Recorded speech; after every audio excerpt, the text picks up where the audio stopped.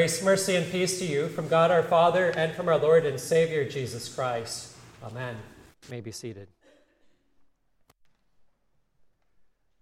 In today's gospel, Jesus talks about abiding in his word and being a disciple of truth, also knowing the truth and being set free through the truth of God's word, without using two words that we often like to talk about. He doesn't use the words believe or faith at all when he talks about being set free and receiving this gift of eternal life which Jesus offers. But yet, of course, Jesus is speaking to those who believe in him. I bring this up for a couple of reasons. One, today is Reformation Day, and that is one of the things that we often talk about when reflecting back on the Reformation, about faith alone. Another reason is that oftentimes people make faith the central element of their faith as opposed to Jesus, and as a result, there is some things that need to be clarified with respect to our understanding of the faith. So when reflecting on the Reformation, we often think about the three alones of the Reformation, or in Latin, the solas of the Reformation: grace alone, Scripture alone, and faith alone. We emphasize these when reflecting on the Reformation because they are not only important as historical events or historic truths, but they also summarize some key issues at the time of the Reformation, and they remain true for us today. So grace alone is that we have no sort of internal goodness or natural righteousness that caused God to do what he did. It's not from our own merits or deeds that brought about God to love us and send his only begotten Son to save us from our sin. Instead, God, out of his graciousness, God, out of his favor toward us, which is undeserved, he chose to send to us his only begotten Son. So even when Adam and Eve were trying to hide from God after they had first sinned, God then comes up to them and promises to them a Savior. They did not deserve it, but he gave it to them anyway. That is God's grace. Scripture alone shows us that God reveals himself only through the Scriptures.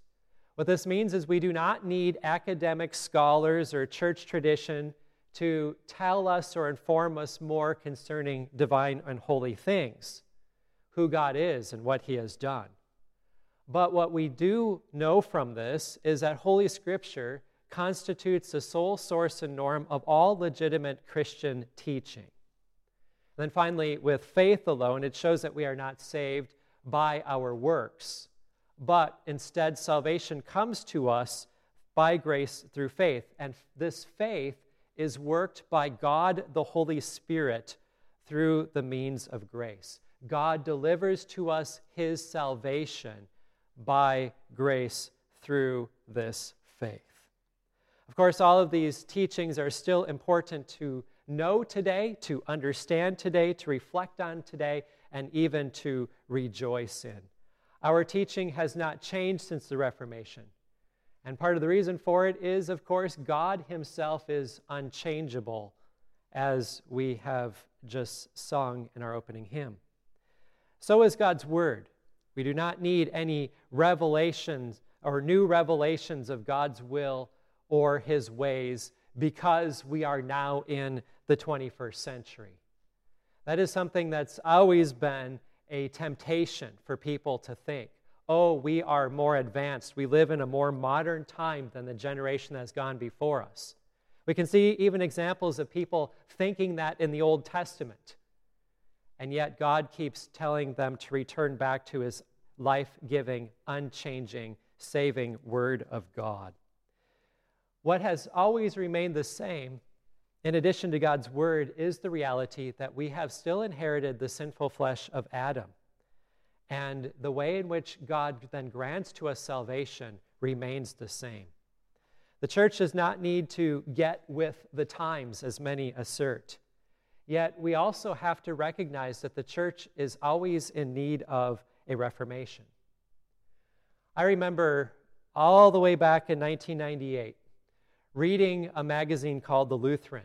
It is the ELCA's version of the Lutheran Witness.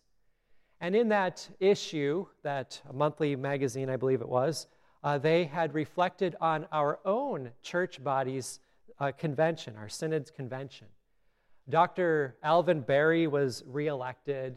A few doctrinal resolutions were passed, which basically affirmed the biblical truths. But in that magazine, The Lutheran, they criticized the Missouri Synod for being the same and for not changing. And in their article, their commentary, they invited us in the Missouri Synod to do as they do, which is to participate in the ongoing Reformation in the spirit of Martin Luther. At least that's how they described it. So their understanding of the Reformation is much different than ours. The times were certainly changing at the time of the Reformation, it began 504 years ago on this day when Martin Luther nailed the 95 Theses to the castle church door in Wittenberg, October 31st, 1517. At that time, the Renaissance was beginning. The New World had already been discovered, and there was a marked increase in inventions. You could say that Europe was coming out of the Dark Age. I've seen some people comment that coffee was arriving into Europe, and that is what stemmed it all, but I digress. Some will connect these events with Luther's nailing of the 95 Theses on this day in 1517 as a way to say, see, look, the whole world was changing. Luther participated in this change by nailing the 95 Theses, and therefore, just as the church changed with the world in those days, the church needs to change with the world in our day. That's the assertion that some make. But what was Luther actually doing? Was he just saying, oh, look, the world around us is changing, therefore I'm going to participate in this movement of change? Instead, what Luther was doing is he was studying the Scriptures. And he was finding that through his study of the Scriptures, the church had changed from what the Scriptures were teaching. And Luther, by nailing the 95 Theses to the castle church door in Wittenberg, he was trying to get the church to return to her roots, back to the Word of God, to change not for the sake of change, but to change to match that which is written in those ancient Scriptures. So by that time in the history of the church, sadly, many Christian teachings had been distorted. Some were corrupted. Some practices weren't very good. For example, services were only conducted in the Latin, which, of course, most people did not understand. The people were only offered the body of Jesus, that is the bread. They were not given the wine, that is the body of the blood of our Lord Jesus Christ in Holy Communion. Many were threatened with purgatory and were taught to purchase indulgences. They were led to believe that the most holy living was not to serve their family or to live a life of godly vocation, but instead to become a monk or a nun and live in a cloister. But as the Reformation gained traction, the services began to be offered in the languages of the people. In fact, at this very time, 500 years ago, Luther was in the Wartburg Castle in hiding, not by his choice, but because there was a warrant out for him for his arrest and for his death. And while he was there, he was translating the New Testament from the Greek into German, the language of his people. So that way, soon, the New Testament would be published and the people could actually read for the first time the Bible in their own language. The blood of Jesus began to be offered each Sunday in Holy Communion. Threats of purgatory were replaced with the splendid teaching of the gospel, that it is a free gift granted to you out of the merits of our Lord Jesus Christ. And Christian vocation began to be taught as a way to truly live a God-pleasing life. In all of this, the Reformation was a return to the Bible. It recovered the biblical truth that we are saved by grace through faith in Jesus alone. So when our church body still teaches these truths, the same things as the Reformers did, we should not be criticized or be asked to engage in another type of ongoing reformation. The ELCA's drive for an ongoing reformation is caused by their rejection of Scripture alone. I heard an address given just this past week by their bishop, in which, so that is their equivalent of a synod president. And in this address, the lady, she said that we need to return to the catechism. Very fine thing to implore the people to do. But because they do not accept the Bible in its entirety as the divinely inspired, inerrant Word of God, she was reflecting on how society is changing and how the church can't match society, but she couldn't tell them to turn back to the Bible because they don't hold to the whole Bible as being true, which is very sad. In fact, you can read a lot of what they believe concerning the Scriptures in their own version of the Lutheran Study Bible. It's a blue book, not that maroonish color that we have for our Lutheran Study Bible. And it is very sad that many mainline Christian denominations teach as they do.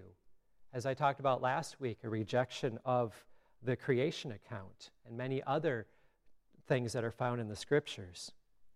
So in contrast to their modern liberal ideas, Jesus teaches true discipleship in today's gospel, where he says, "Abide in my word." We don't abide in the majority vote of conventions. We don't abide by personal opinion. We don't abide by the trends of our day and age. We don't even abide in a person like Martin Luther. For the Reformation is not about hero worship, but it is about abiding in the word of Christ. The Reformation recovered the gospel of Jesus Christ. Yet the church, we still do admit, is always in need of a reformation.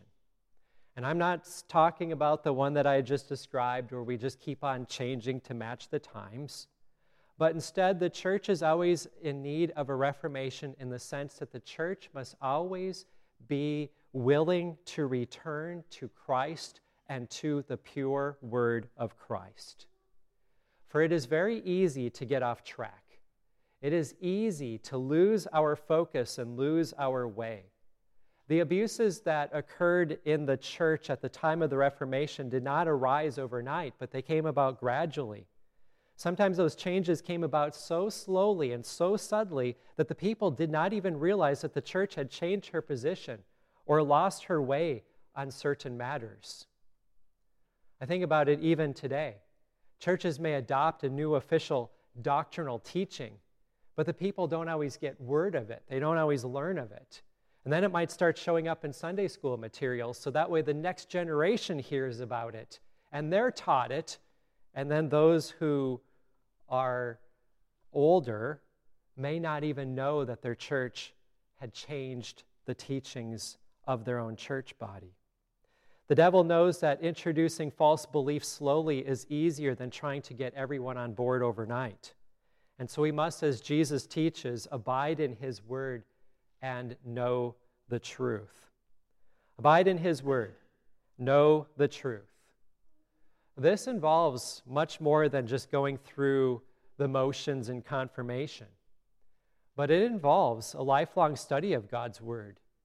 It means committing to going to church week after week. It means taking our Bibles, dusting them off, reading them, delighting in them, feeding on that word of God, inwardly digesting it.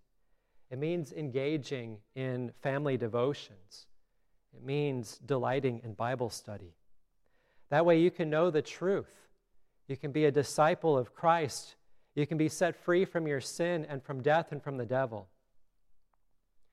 But when we look at church attendance rates among those who consider themselves of the household of faith or perhaps consider themselves Lutheran, when we look at how many people eventually land in other churches which do not have that pure gospel, when we look at how low biblical literacy often is among those who even sit in our pews, and when we look at how few people study the Scriptures and pray outside of Sunday morning services, we can see that we need to keep on returning to that word of God. We can see how much we need to follow these words of Jesus, to abide in his word so that we may know the truth. And from this, we can also see that the Reformation remains necessary. Now, I began by talking about how Jesus talked about matters of faith without actually using the word believe or faith. But because the Reformation did focus on faith alone, and this is an area that I have seen we constantly need reformation, I think it is worth talking about this concept of faith. Faith is a gift of God. In fact, God, the Holy Spirit, works faith in us through the Word of God.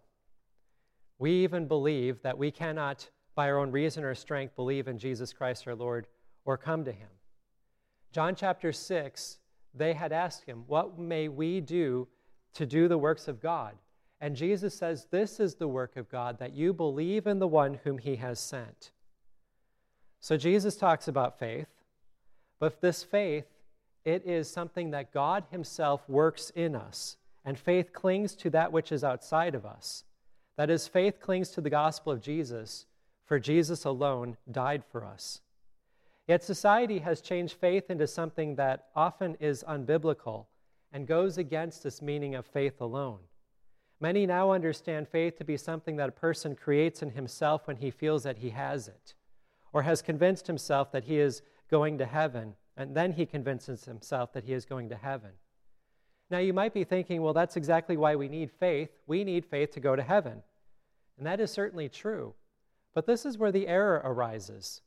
Some think that they have faith, that they have worked faith themselves, and therefore, because they have worked this faith in themselves, they don't feel that they need to abide in Christ's word or know the truth. There are many who feel that they have conjured up faith in by themselves so that they do not feel that they need to go to church or listen to what God says is godly living, or to support the gospel in their midst through various forms of stewardship, or even teach their children the faith. Anyone can say that they have faith, but what is their faith in? And if they have faith, why do they not demonstrate it by hearing Christ and receiving the gifts which he lovingly and freely offers? True faith will guide people to abide in the word of Christ and to know the truth. The second error with respect to faith is that they often turn faith into a mere opinion. So one person will say, well, I believe this, and another person will say, I believe that. And we're taught in our day that we need to accept all of these different viewpoints. Many firmly believe things, though, that are not biblical. And when people believe things that contradict the Scriptures, their belief is not to be regarded as true faith, for their belief is false belief. Therefore, we pray, lead us not into temptation, and when we do so, we are praying that God would guard and keep us so that the devil, the world, and our own sinful nature will not deceive us or mislead us into false belief, despair, and other great shame and vice, as we have learned in the Catechism. Through faith, we personally receive what Jesus earned for us on the cross. That is, we receive the forgiveness of sins that Jesus earned for us when he shed his innocent blood on our behalf, when he died in our place. So this is given to us individually by grace through faith. We can say, in a sense, faith is not personal. And what I mean by that is faith is not one person's opinion. Faith is personal in the sense that we personally receive forgiveness of sins through faith, but we do not reduce faith into a personal or individual thought. For faith is something far greater than that. Remember, faith is worked by God the Holy Spirit. And through this faith, God acquits sinners of their sin. And God covers sinners with the very righteousness of Christ. And God declares that sinners are now acceptable to heaven. And sinners are adopted as sons of God. And that is also why we talk about the faith. Faith in an objective sense. We confess the Christian faith. We're not confessing a personal notion or thought or an idea, but we confess the faith. We do so most clearly when we confess the creeds of the church, for faith clings to Christ, and the creeds focus on the works of our triune God, namely, especially the work of Christ. Faith is a marvelous working of God. For if you abide in his word, you are his disciples, and you shall know the truth, and, as Jesus says, the truth shall set you free. That you become children of God, and eternal life becomes yours. The gates of heaven are opened. So no matter what can happen to you in this life, you can know that you remain a forgiven child, one who is going to be with the Lord when you breathe your last. The Son of God sets you free through his own death and through his resurrection, and his Spirit sets you free by working in you the true faith, a marvelous possession. And therefore, if the Son sets you free, you shall truly be free. Amen. And the peace of God, which passes all understanding, keep your hearts and your minds in Christ Jesus to life everlasting. Amen.